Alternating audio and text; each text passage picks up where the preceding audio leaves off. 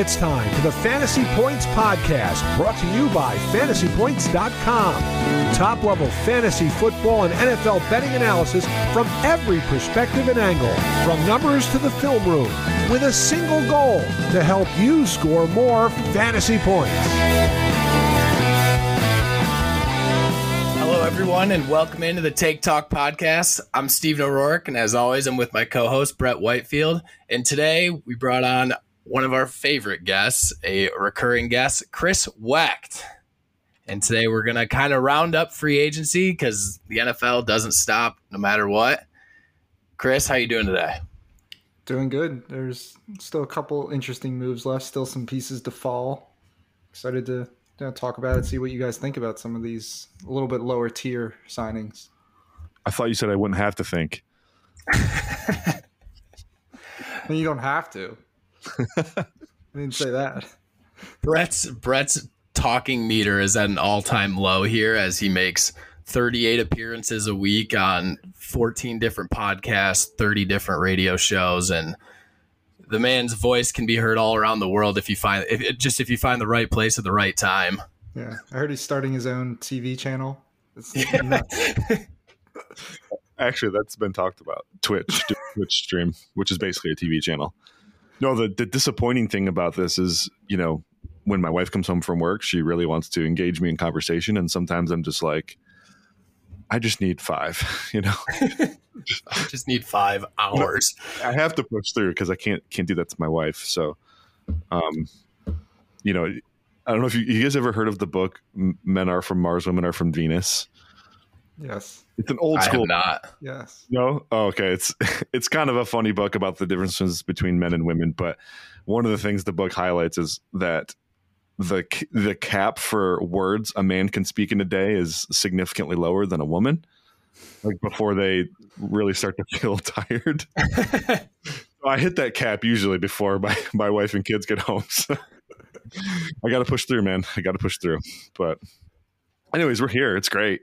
NFL's awesome. Draft is awesome. You can find the draft guide at fantasypoints.com. It came out Monday.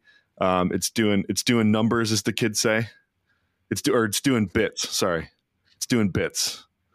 And that's a thing people are saying. I don't think does kids say that at all, or did you just make that up? I hear that all the time. I don't know. I mean, I'm probably in kid culture a little more than you guys. Say you're the only one with kids, so maybe you're right. But yeah, the kids say it's doing bits, man. It's doing bits. So anyway, all I know is bussin', and I hate saying it because I sound ridiculous, and so I never say it. It means either. What does bussin' mean? It's like cool, I think. I think he's just saying it, has no idea if it's in the right context. Yeah, I've heard it a couple times, and I'm like, oh boy, I'm only 29, but I am out of touch. Something happened in the last 5 years that I've just completely, I feel aged out now officially. Dude, it happens quick. Have I ever told you guys my clapping cheek story? No, but you have to. Story for off air though. But actually, I don't know. I can tell it right now. I think I can keep it relatively PG. I didn't know what the term clapping cheeks meant. And I heard some people saying this phrase, right? So I'm at jujitsu, we're, training. Yeah. I'm like, coach is talking to me like, how'd that match go? I was like, oh man, I was out there clapping cheeks, bro. Like just saying that over and over. And finally somebody pulled me aside. He's like, hey, do you know what clapping cheeks means? And I was like, no, just I beat him up real good, right? He's like, not at all, bro. That's not beating him up, but it's a different beating him up. Yeah. So needless to say, I was shamed at the time I was 33-year-old man, just completely embarrassed about my life and the state of things. And it happened. You lose touch with what the kids are doing pretty quickly here and all the hip sayings and phrases. So good thing somebody spoke up and decided to say something. That's incredible. That's incredible. All right. Well, without further ado. Yeah. On that note, let's dive into some free agency because we still had a few notable signings, a couple notable trades. Chris, I know you've got them sitting on hand. Where should we start? Let's start with one of the bigger ones, Adam Thielen signing in Carolina. Do you guys think this is, how much does this move the needle for Carolina's offense on a scale of like 1 to 10? like a 4. It moves. Like it. I'll say that. Yeah, it does. Yeah. It registers on the scale of like it tips it a little bit. I mean, they had nothing, so. Yeah, it was. So Thielen's cooked in your guys' eyes, basically. Well, I don't think he's cooked necessarily, but he's not a dynamic playmaker at this point in his career.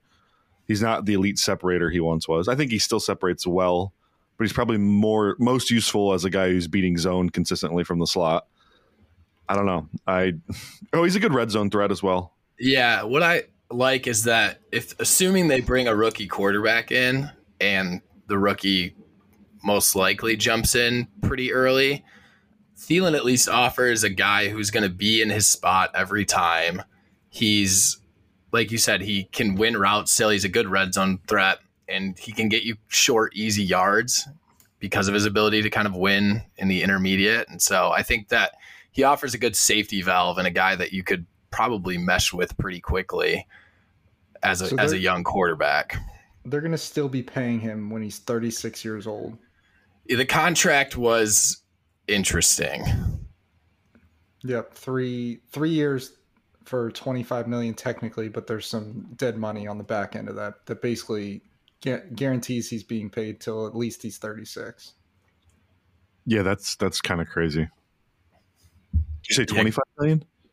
Yep. I mean, kudos to Adam Thielen for getting that done. Yeah, I mean to garner $8 million a year at his age, that's on a multi-year too, right? Like, right. He's probably should have been a year-to-year guy at this point of his career. Yeah, I think I mean, he just doesn't bring a lot. I mean, I guess it's fine. The contract makes it probably not so fine. I would have liked even like a 1-year deal for him. Mm-hmm. I wonder what kind of other offers he had out there if teams were looking to bring him in for a year or something, and the Panthers bumping it up to multi-year was enough to get it done.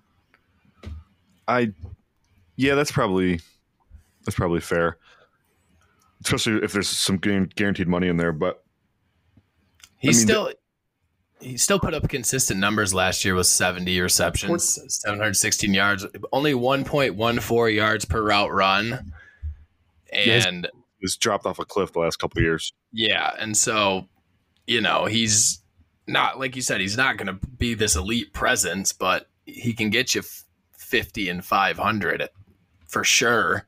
Do you think the TJ Hawkinson joining the Vikings late last year basically just kind of made it hard for him to earn targets? Or do you think that was more TJ Hawkinson? I'm not sure I'm familiar with that name. Have we talked about him on this podcast before? I think he's come up in passing. Yeah, I mean, obviously, when they got Hawkinson started getting like 30 targets a game, so that definitely hurt Thielen a little bit. Reflecting on this more, I think Thielen, his skill set, the way he wins, was never really predicated on like elite athleticism. No, definitely not. Technician, more of a technician. Yeah. Yeah. I think Carolina probably views that skill set aging well, and he's probably a veteran presence for whoever they're bringing in as well. So that's actually the conclusion for me is like, as long as they're not done, I'm probably okay with it. Like as long as he's not the like whether it's a DJ Chark who looks like they probably aren't going to sign him because it seems like that deal would have been done by now. Yeah. But whether it's DJ Chark or they draft somebody with a high pick, because they still do have a second, third round pick. So but at best, I mean, that receiving core is led by Thielen, Terrace Marshall, Shi Smith / Laviska Shenault, and a second round rookie. Like that's best case scenario for what it could be. Yeah, that's better than some teams still, though. I mean, especially I think a second round rookie this year is actually that's not a bad spot to be. You think that's better than some teams? What team? What teams have worse receiving? Houston's terrible. Yeah, Houston's rough. Yeah, Houston's pretty bad. I mean, Chicago's not like great yet. Oh, it's way better than this. I wouldn't say it's way better. Just having DJ Moore. I was to say DJ Moore. DJ Moore elevates it for sure, but like, I mean, Mooney is, in my opinion, Mooney's been one of the more overrated dynasty players that we've talked about. Not we, but the dynasty community. Yeah. Not a huge Mooney guy. I think he's an effective third receiver. That's fine. And then Claypool is kind of buns. Like they still need to draft someone at 9 to me. The Bears, that is. So, or with a second round pick. Yeah. So yeah, they might be better than Carolina, or assuming Carolina drafts a receiver, but I don't think it's that far off. Like New England's terrible too. Like Juju Smith, like what? That is the difference. Carolina's not even they're where Chicago was last year, arguably, in the point of like, new coaching staff. They're tearing it down. I think their roster's way better though. I like their defense is way better. I like the line, which Chicago does not have. Right. But like as far as weapons, they're at the same spot. Like they're still building out their stable of weapons. I mean, I can't imagine like Laviska's not. I don't think he's a long-term plan there, but he's going to stick around. And he's going to get snaps this year. Yeah. They very gadgety for them last year. Yeah. All right, we can move on to. I won't make you guys wait to talk about the Lions any longer. Chauncey Gardner-Johnson signs a 1-year, $8 million contract to play with the Lions. Sounds like Chauncey and his agent misjudged the market a little bit. I heard that he was offered a multi-year deal from the Eagles and decided not to take it, thinking he could get more, and then goes test free agency and doesn't see what he likes. And Eagles had already moved on at that point. I'm sure other teams did too, and ends up signing a 1-year deal. Yeah, I mean, I love this. Obviously, huge position of need. They've tackled the secondary with Cam Sutton, Emmanuel Mosley, and now Chauncey Gardner-Johnson. I love the positional versatility he brings to the table too. I'm sure they'll use him as a safety in certain sets, and I'm sure they'll use him as a slot corner in certain sets. So I love that. You're talking about one of the worst secondaries in the league last year, and they're replacing 3 starters with 3 new guys, and all of those starters that are getting replaced are still on the roster. So like they have instant depth. This is a very favorable situation now for the Lions. Yeah, so what do you think? Because we were talking about this a little bit yesterday. Like, what is the best 11 guys on defense they can line up, particularly the secondary? Is it taking more linebackers off the field? Is it moving guys around based off of down and distance and situation? Yeah, they don't really play 3 linebackers, so they're 2 linebackers. Yeah. Anyways, they'll even go 1 linebacker at times. So I think like as it stands right now, let's assume Mosley's back and healthy. Sutton and Mosley on the outside, Chauncey at slot, and then we're also assuming Tracy's healthy, and then Tracy and Kirby Joseph at the safety spots. And then in camp, though, you still have to make these guys earn it, right? Like if Okudah comes out of camp and is balling, give him one of those corner spots. Or don't give it to him. He'll earn one of those corner spots, and then you can use Chauncey more as a safety because Walker will be coming back from the torn Achilles. So that's one reason I love this too so much, Chris, is Chauncey. He kind of backs up if Mosley is unhealthy or if Walker's unhealthy at any point, he can kind of fill the gap, right? It's like if Walker can't be on the field, Chauncey can be at safety. If Mosley can't be on the field, they can put Okudah outside.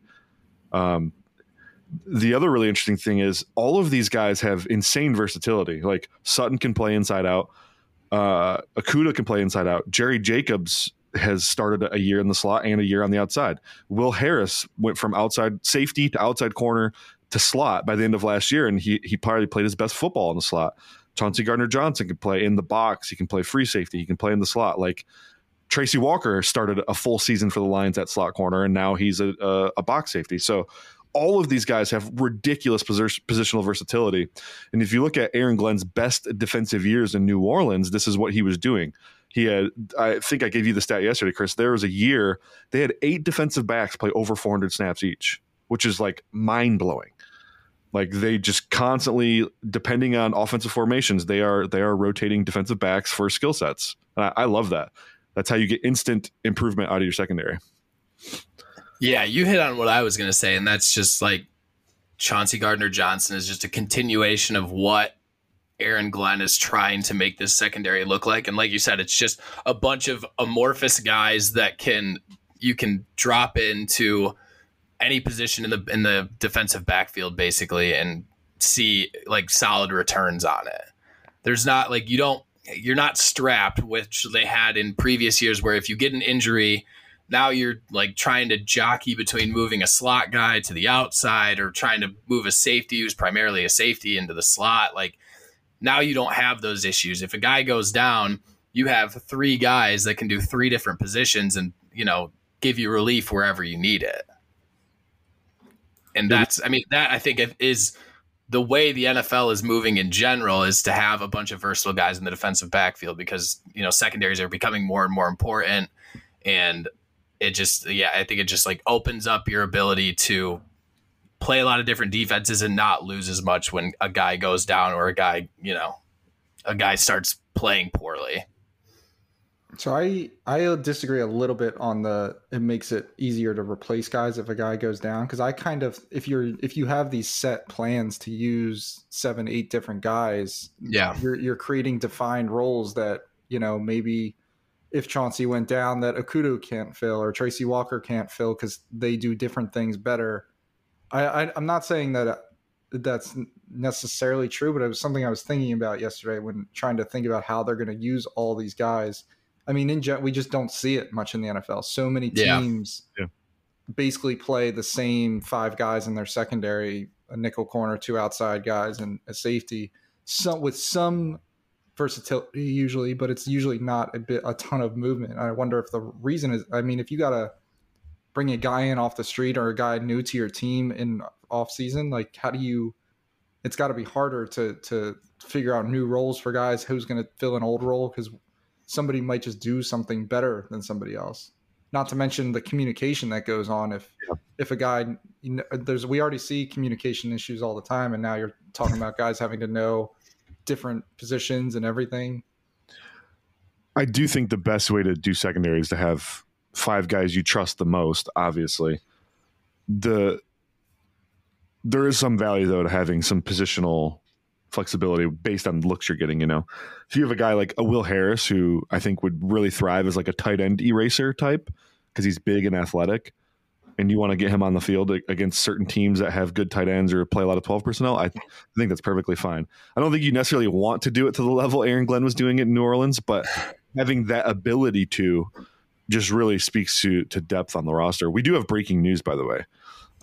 So the Chauncey Gardner-Johnson terms of the contract actually just came in literally as we were talking about it. We've been waiting for over a week. It's actually a 1-year, $6.5 million deal, not an $8 million deal. And it's got a voided year. So that prorated bonus of $4 million, that guaranteed money, they voided a year in 2024. So they're spreading that out between 2 years. So his cap number for the Lions this year is only $4.5 million, which just seems unfair to the rest of the league. Is that incentives to get it up to $8 million? No, there's no incentives. The incentive of this contract for Gardner-Johnson is it's basically fully guaranteed. Okay. So what happens? He's getting $6.5 million. Gotcha.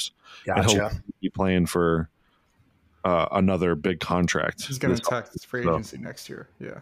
Yep.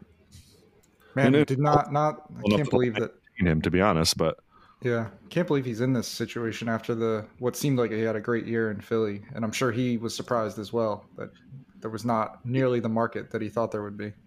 It blows my mind because proof of concept is a big deal to me, right? He was in New Orleans, played mostly slot for Aaron Glenn, played a little box safety in 2021, and he was effective at that, and then goes to Philly, plays basically deep safety, and was excellent. So proof of concept, 3 positions now he's been a starter at in the NFL, and he's been good at all 3 of them. I do think he's corner, but I wonder if character issues are the thing with it. Because now, just because we've seen multiple teams do it now, if you like last year, I was like, I don't think there's much to that. But if there's multiple teams that are worried about giving him long-term deals, that's when you got to start asking the question. Right. I mean, the Saints were rumored to trade him because they just didn't think they'd be able to afford him another contract. Mm-hmm. And they obviously they obviously misjudged that. Yeah. All right. And it seems like he's one of those guys who's endeared by guys he's played with. But it is the thing that, like, he sent the tweet about the Eagles defensive coordinator. He's said some things. I think he just rubs people the wrong way with how vocal he is sometimes. That could be it. All right, let's move on to one of the bigger trades that happened. The Cowboys reversing time and trading for Brandon Cooks for a 5th and 6th round pick, which was exactly what they got for trading Amari Cooper this time last year. Yeah, this seems is like seems bad. No, I think it seems great. Yeah, seems bad in retrospect that they could have just had Amari Cooper. I don't know. I don't know if I agree with that. Amari Cooper is notoriously unreliable. He's hurt in every single season he plays, especially when he was in a Cowboys Not uniform. last year. He wasn't hurt. He played the whole year last year. His uniform last year. I mean, it's the first year he played the whole season unfazed. It's actually crazy. So Cooks has been a super reliable guy. Other than he had the concussion year in, was that 2018 with the Rams where he was hurt? He had multiple concussions. That was a scary year for him. But other than that, he's been a very reliable guy. Skill set wise too, I mean, it's kind of a win. Another guy who can really thrive on the outside and allow CeeDee Lamb to focus most of his time in the slot. I don't think Cooks is the issue here. It's just that they wasted a year that they could have went to the Super Bowl last year if Amari Cooper's on this team. You think so? Why? We talked about all season how they desperately needed another guy in that offense. You don't disagree that they needed a guy, but you think they would have gone to the Super Bowl? I think they would have had a shot. I mean, it kind of seemed like they didn't have a chance without another guy. I'm not saying they would have, but they certainly would have had a better shot at it. Which that I think is the essence of this deal, is that like you saw that pop up with when they needed a second guy to go to in the passing game. They didn't have a guy that Dak could get the ball reliably to. Noah Brown would make an appearance. Schultz would make an appearance. Like you'd have guys that would pop in for a game or two, but there was no one reliable. And Cooks, assuming he continues playing at the level he's played at for the last, 6-7 years, he raises the floor of that wide receiver too, and a guy that hopefully Dak can rely on a little bit more because he can win routes. So he's not like, he adds a little bit more speed to an offense that lacked speed from outside receivers. Yeah, and it does keep CD in the slot. I love the fit now. It's just like they were already kind of here. So he's a $6 million cap hit this year, so not a big deal, but that jumps to $13.5 million next year, which is pretty big for what will be a 30-year-old Brandon Cooks.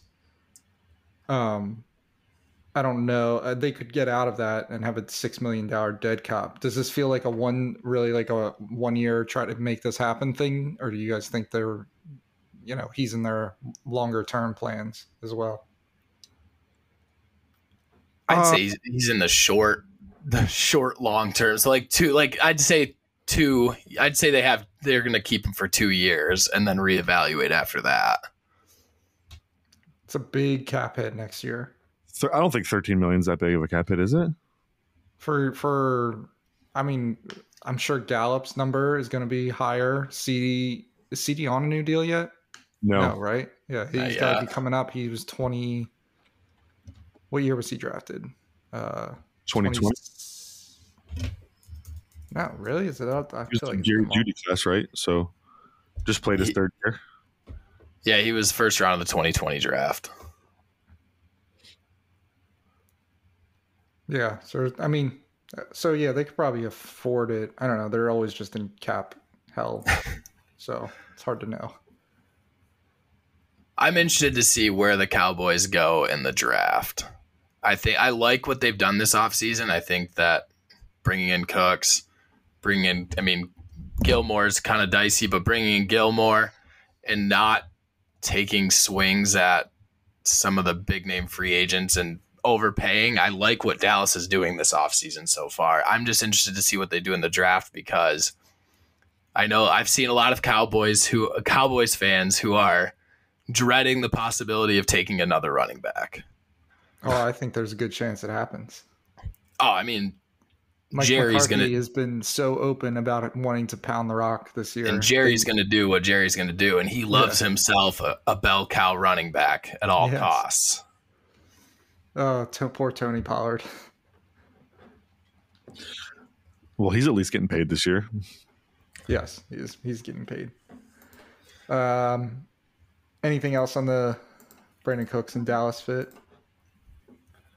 No, I like the fit. I mean, I think Dak, his arm looked pretty cooked at times last year, so I don't know that he'll be able to take advantage of Cooks' deep ability, but they're still going to have teams are still have to respect it. So I think it's definitely going to create more space in the middle for CeeDee Lamb to work.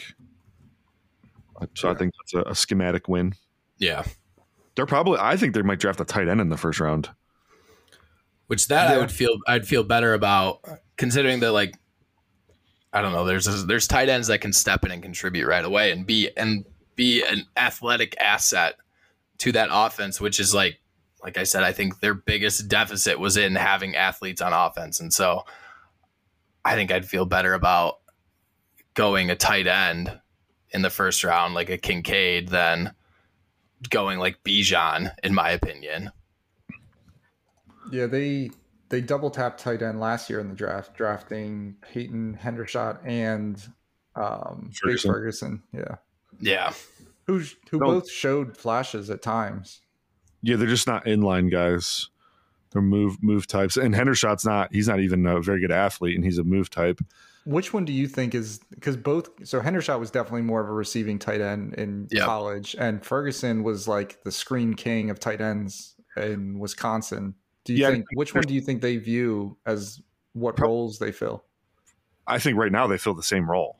That's the problem. That's why they need a tight end. Like, right. Neither of those guys are inline dudes. They're F-type tight ends. They're going to move around the formation.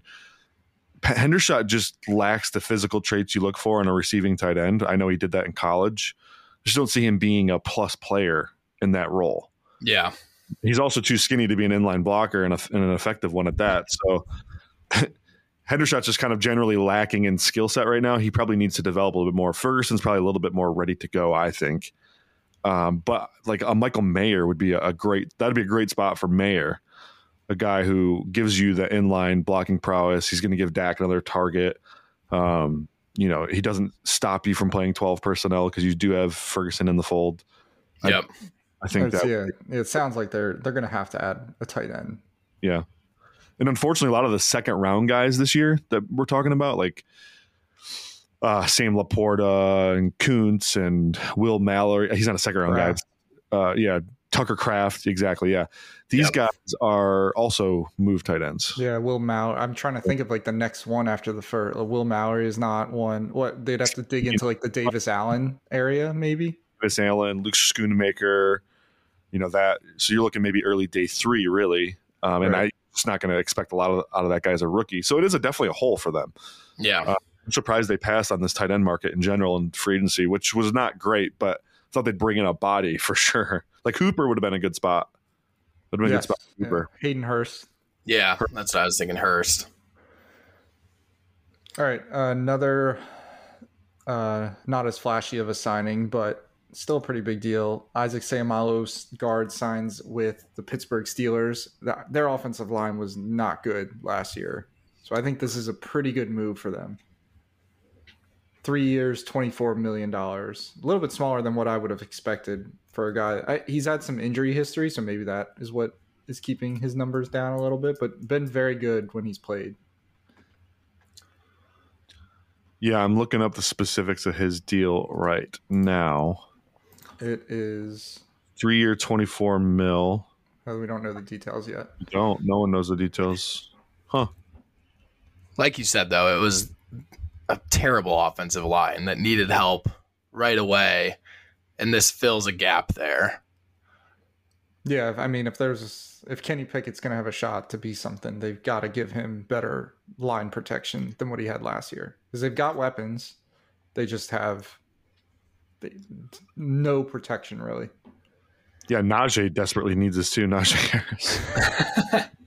you need Najee feels like he's aged like 7 years, and he's only been in the league 2 years. And he wasn't old to begin with, so. And it's funny because like I feel like the way the fantasy community talked about him before last year and during the year, it felt like he was a 29-year-old running back on the back end of his career. It's like, well, you can you might get something out of Harris, but like it's gonna be inconsistent. It's like, are we like this guy's what, year 2, year 3, and we're talking about him like he's got 1 foot off the cliff.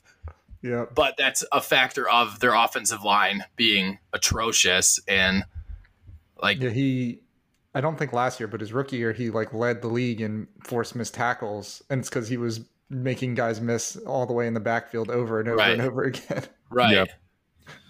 What's crazy right now, they only have 2 offensive tackles on the entire roster. So it's still got a long way to go. Yeah, and a lot of people have been mocking like a corner to them. Joey Porter is always mocked to the Steelers. Yeah. Yes. Let's see how they, at this point, they don't go O tackle there. Right. Especially because there's probably going to be one that falls around there because there's not a lot of. Jerk Jones would be a great spot. Would be a great for them. He can play either side. Be great. All right. Yeah. Let's see what else we got here. Mike Gesicki signs a 1-year, $4.5 million deal in New England. New England adding tight ends as they always do every offseason. Yeah. Does it feel like Juju Smith-Schuster? So basically the same player. Yeah, it's New England and their receiving talent will always baffle me on who they go with and who they rely on. Because I mean, even like what you have. Gesicki and Devontae Parker, who are both like, throw it up. You're not going to get any yak from them. And then Smith-Schuster occupies the same area of the field as Gesicki. And it's like, I just don't get what they're trying. I don't ever get what they're trying to do with their offensive weapons. And every year they have a chance to change it up, and they never do. There's still New England's still sitting there with the rumors of potentially bringing in Hopkins, but there's no guarantee that goes through at all. So like right now, I mean, like you said, Brett, is New England one of the, like New England's what, 30, 31, 32 and offensive receiving weapons? Yeah. Ever since Brady has left, like I just don't understand what they've done on offense. It seems like they're trying to build a receiving core as literally as possible. So like looking at all these different skill sets, and they're just like, let's acquire a guy who only does that thing. So like, think about this. They have Tyquan Thornton, who literally only is a deep threat. Yep. They have Devontae Parker, who's literally only a contested catch guy at this point. Yep. They have Juju Smith-Schuster, who literally only can play in the slot. So yeah, they have those 3 roles covered, but they have them in guys that literally can't do anything else. Hunter Henry is literally just an inline tight end. He's not. Is he the most versatile receiver on the team? If he is, and he might be. Oh, Ramondre Stevenson is. Yeah. Yeah, that's a good point. Yeah. Bring in Mike Gesicki, who is literally cannot play inline. Like I don't understand. It's like a 10-year-old who gets basic concepts. Like, oh, you want a deep threat. Oh, you need a guy who can play in the slot. Oh, you need a ball winner. And so they just are collecting guys that can only do those specific jobs. They don't have anybody that has any versatility who can run like Kendrick Bourne actually is probably their best route runner at this point. Yeah, it's like they have a rule book and they have to fill in. Yeah. Yes, I have this. And then they sit there at the end of the season and go, why did our offense suck? Yeah. We filled in the rules. Yeah. Because you had all over the field. And like you said, they're all one-dimensional, but they're not even elite at that one dimension. They're just okay at the one dimension. I mean, Gesicki, like, I had high hopes for him last year. If there was ever a year where he was set up to have a good year with the field open for him and things like that, obviously Miami had quarterback stuff going on, but like last year was the year, and Gesicki would go completely dark for games at a time. Yeah. In an offensive system that has schemed tight ends open very well over the years. Yeah. The guy would just go dark. There's no way Gesicki is as bad as his 1-year, $4.5 million contract makes it sound. He's a better player than that. He was just didn't fit in the Miami offense. Didn't really have a great supporting cast prior to McDaniels getting there. I don't really know what this. I mean, his shot at making something of himself in New England doesn't seem super awesome right now. Watch them use him in line. Oh, Like, I mean, or it's like a H back or something, like a fullback slash, just completely neuter him. Yeah, like, hey, go run H21s out of the backfield, Mike. That'd be sick usage. Get the guy who like is even more of TJ Hawkinson after the catch than TJ Hawkinson is. Like, TJ Hawkinson doesn't get yak. Mike Gesicki does not get yak. Like, he's in the air and he's on the ground. Those are the two. He does not. There's no staying on his feet when the ball has reached his hands. Yeah, there's funny banter on Twitter about Gesicki all the time. You know, he had that freaky vertical jump at the combine, right? Yeah. Oh yeah. Always memes like Mike Gesicki has the best vertical jump for a guy who's never jumped in the NFL. like not even once. That's funny. So Chris, you mentioned a guy, or Steve mentioned a guy in that New England discussion, DeAndre Hopkins. I'm curious to see where he lands. I hope it's not New England, but could that be a guy like Carolina targets maybe to help that squad? I don't think Carolina has the capital left to do it. The capital? It's going to cost like a 5th round pick. No, really? Then how is the deal not happened yet if it costs that little? Two things I know about Hopkins is he's very expensive. He has a big habit, and he is a super weird guy. So I think there's teams that probably just objectively don't want that in their locker room. Like, he was rumored to the Lions like a couple days ago, and I'm like, yeah, right. There's no chance they're trading for Hopkins. Like, there's just no chance. From what I know about Hopkins, he just would not be a culture fit. So I think that's probably similar to like Chauncey and why his market was dried up.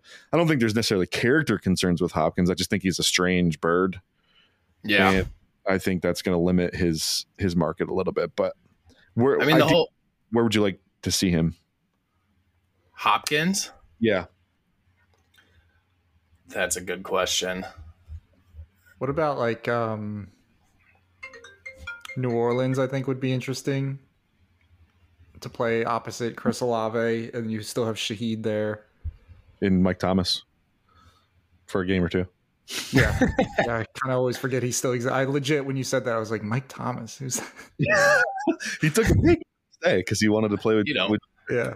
Mike Thomas, famous Cincinnati wide receiver.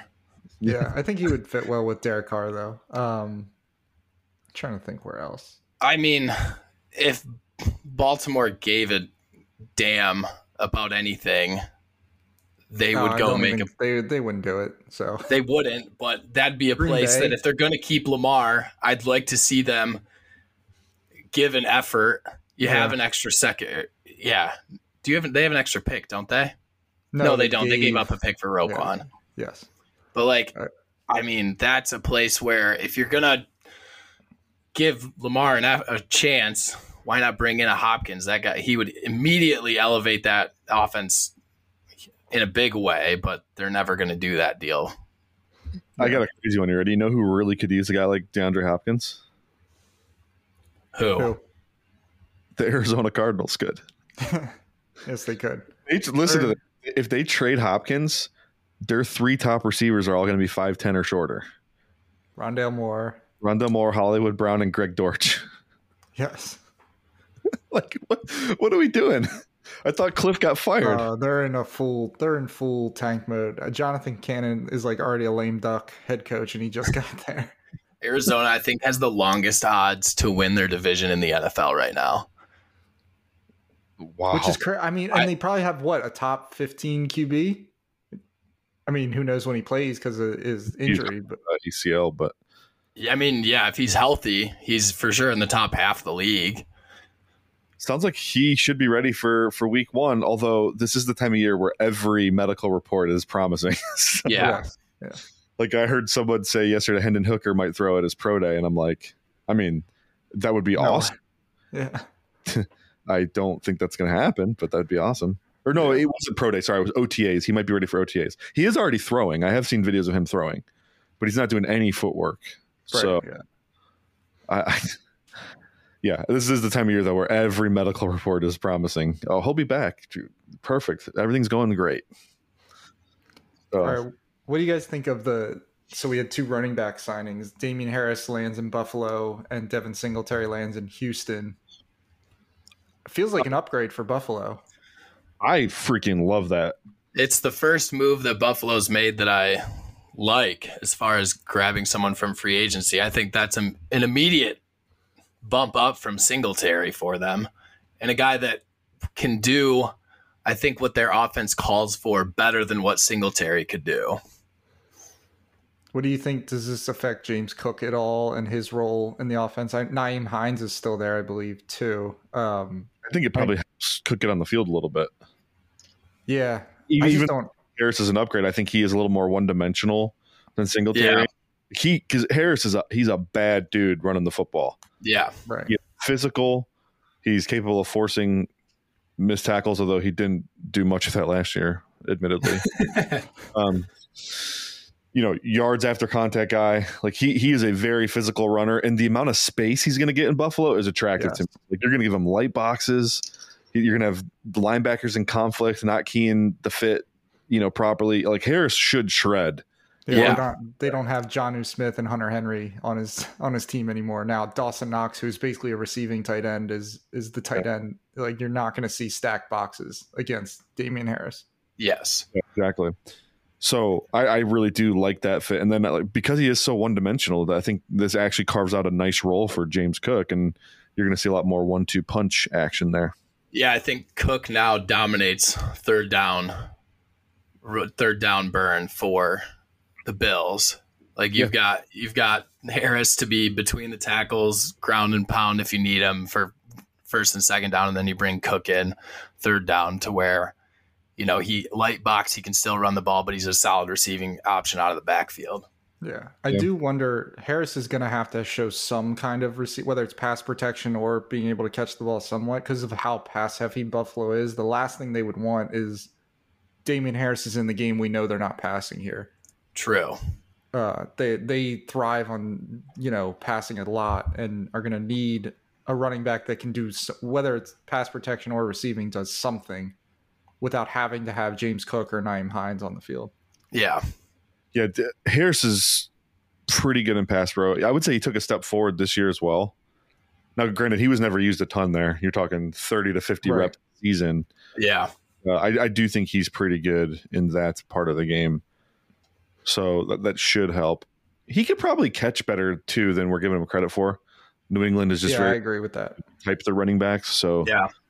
Ramondre is an excellent receiver. James White was an excellent receiver. So it's possible Harris just didn't really get the opportunity because of that. Because I remember at Alabama, he was decent receiving the ball. Yep. Goes back to New England, finding the guy that they want for a role and then pounding it into the ground. Fits the archetype. Done. Yep. They are consistent, if not anything. Yeah. All right. What about Devin Singletary in Houston? Damian Pierce is there. I mean, is Singletary nothing more than just a guy, and it just kind of I think this is the evolution of Singletary becoming a tier 2 back, of like a career backup from here on out, where he'll bounce around the league.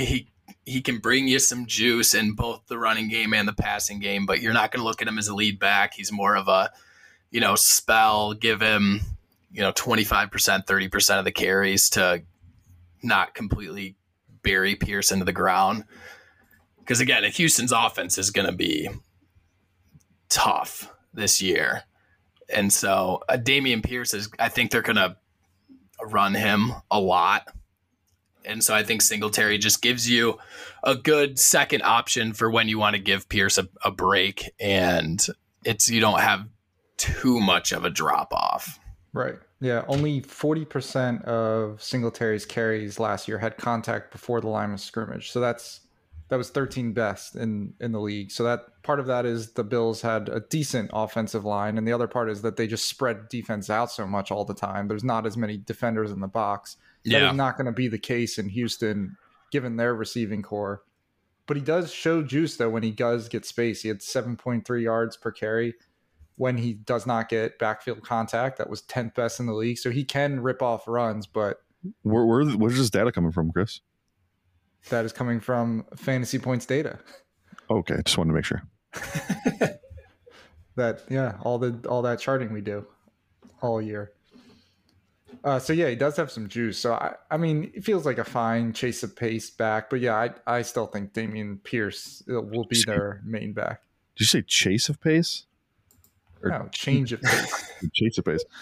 I think maybe we're underestimating how many touches Singletary is going to get. This is a very well-established running back. He had over 150 carries in every season he's been in the league. He's caught at least 30 passes roughly, averages like 35 catches a year. So we're talking about a guy who's touched the ball 180 to 200 plus times in every season of his career. I don't think they signed him to just be second fiddle. I think this is probably a timeshare for sure, which sucks because I really like Dameon Pierce. But yeah, do you think it's just do you think it's foresight on their part of like saying that we don't want to burn out our rookie running back who does have break tackle ability and does have the ability to break a long run to kind of increase his longevity? Yeah, I think there's probably an element of that, you know? I mean, they had nothing behind him last year.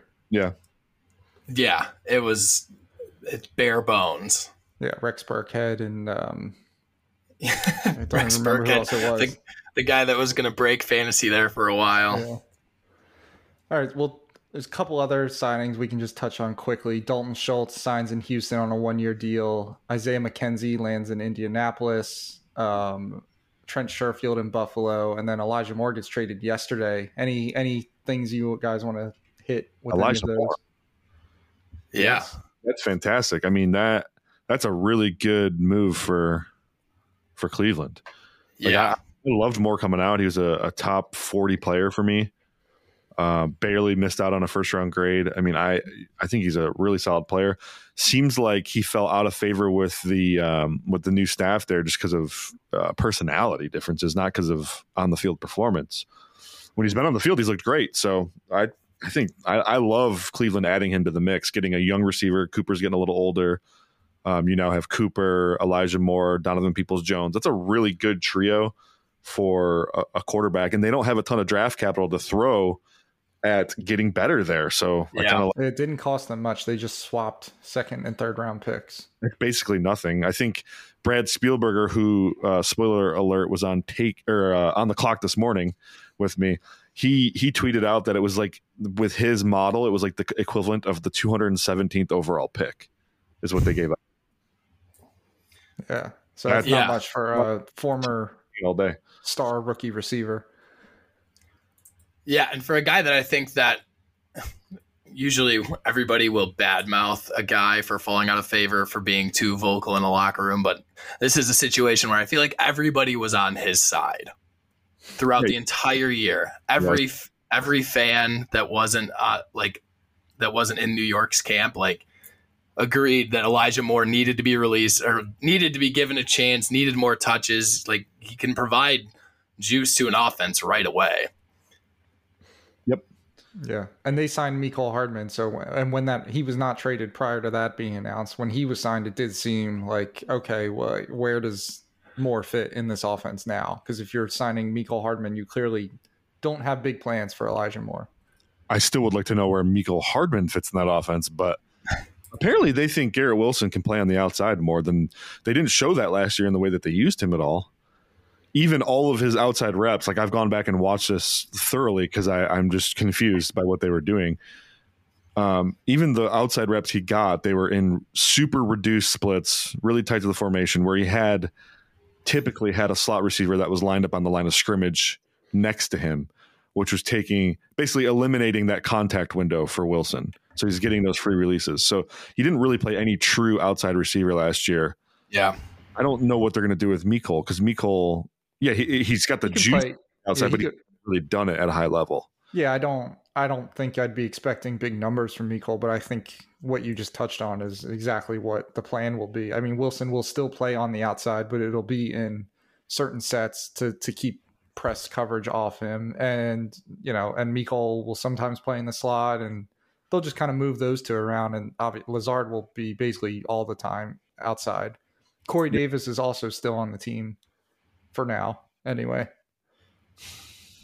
Yeah. I mean, I guess Mikkel he does give them some flexibility. So, you can do some more unique sets, I guess, with him. He can play Z. You can bring Lazard and Elijah Moore to the same side. Lazard can be like a big slot type, and Wilson can be the reduced outside receiver there. I guess it just seems like a weird fit to me as well. Yeah. What about the other slot corner signings, the McKenzie in Indianapolis and the Trent Sherfield in Buffalo? I like Sherfield in Buffalo. Sherfield, he was doing well in San Francisco. Was it like getting talk from their coaching staff? Goes to Miami. He was making headway in a offense that had with Wasn't Tyreek. a lot of room. Yeah. Yeah, there's not a lot of room, and he still made plays here and there. I think, in my opinion, I think Sherfield should be looked at getting more playing time than like Deonta Hardy, who got the bigger deal from Buffalo. Yeah, they probably fits better. I like both signings in Buffalo. I like Sherfield and Deonta Hardy. They really needed that juice component in that offense, especially someone in the slot who, can run a deep over and crush a linebacker safety against zone. I think Hardy fits really well because of that. I also like the rack ability of Sherfield. I think he's got some big play potential as well. I like that they acknowledged they needed help there, and they are, signing some high upside guys for relatively low cost. Like I love that they did that. We've been critical of the way they've handled their receiving core the last year or so. So I think that's a good start. I'd still go draft a guy too. They still have Khalil Shakir, but ideally you're bringing 6, 7, 8 guys to camp, and you're going to let the best 5, 6 win. Feels not a team, but neither's Hardy, and let's roll with it. So feels better than rolling in with Isaiah McKenzie and Jamison Crowder as third best wide receiver last year. Absolutely an upgrade. It just the big playability from those guys. Like Crowder's he's like a juju. Like, yeah, he'll get you 8, 9 yards here and there. Great. Yeah. You can find a lot of guys who do that. Same with Cole Beasley. Like the offense has evolved past that point, I think they are at this point last year. So and now they don't have to rely on Gabe Davis to be their only deep threat. Yeah. Yep. And even if they do, at least they have guys that can do other things as well. The problem is like Gabe can't contribute really if he's not winning deep. So it's like, so then Josh has to do what? Run. And I think they want to eventually take carries off of his plate, which another point about that Damian Harris signing could have goal line implications for Buffalo.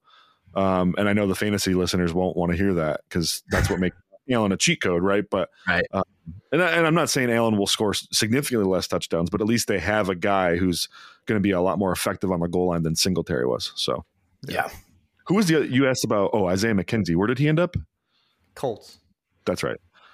That's a Paris Campbell retread to me. Yeah, that's what it feels like. Yeah, but that's a different offense or different coordinator coach. So I don't know why they. I don't know. I don't know what maybe the role. So it's Steichen. What role does he play? I have no idea. Doesn't really fit, honestly. Yeah.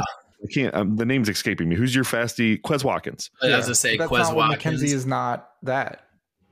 Yeah, I mean he's more that than he is a traditional receiver. Sure, he's a gadget player. Yeah, but I don't think he's got the speed to take off the top off the defense. He's got the burst and acceleration for sure. Yeah, on those pop passes, jet sweeps, screens, things of that nature. That's probably get some manufactured yardage for whatever rookie quarterback they have this year. Yeah. True. Use him in the screen game. Although he's not that great at that either. There's somewhere? The Giants. Oh, did he? Oh, that's right. He did. Yeah, he went to the Giants last week. They were big on adding speed. That's really funny. Quote. So McKenzie goes to where Campbell was, and then Dable brings Campbell's the new McKenzie, basically. Yeah, I don't think McKenzie was released from the Bills before Campbell signed, but I wonder if Daboll would have been more, would have gone after it if he had known that McKenzie would have been available. Yeah. All right. I think we should wrap this up. I know, Steve, you have a hard out. We're pushing an hour here. Before we get off, any announcements? Yeah, well, the prospect guide. Yeah. I think I mentioned it already, but I'll mention it again. It's free on fantasypoints.com. Please go check that out. A lot of hard work went into that. I know Chris was, I would say, extraordinary behind the scenes. He ended up doing a lot of the research components of it. So you'd be supporting Chris and I. If you go check that out, it's I think you just need a login, right? So you go to fantasypoints.com. Yep. Yeah, if you don't have an account, just make one. You just make a free account, and then you can access the draft guide from there. In April, we'll be launching a new app in the iOS App Store or Apple App Store, and maybe Google. I'm not sure, but the app will just be the draft guide actually. So you'll be able to live with that thing right on your phone, chopped up real nice. We have the data tool coming out sometime early June is the goal, I think, for public launch, public consumption. Big things happening at Fantasy Points. Thank you for listening. Thanks for checking out all of our work, and we are out.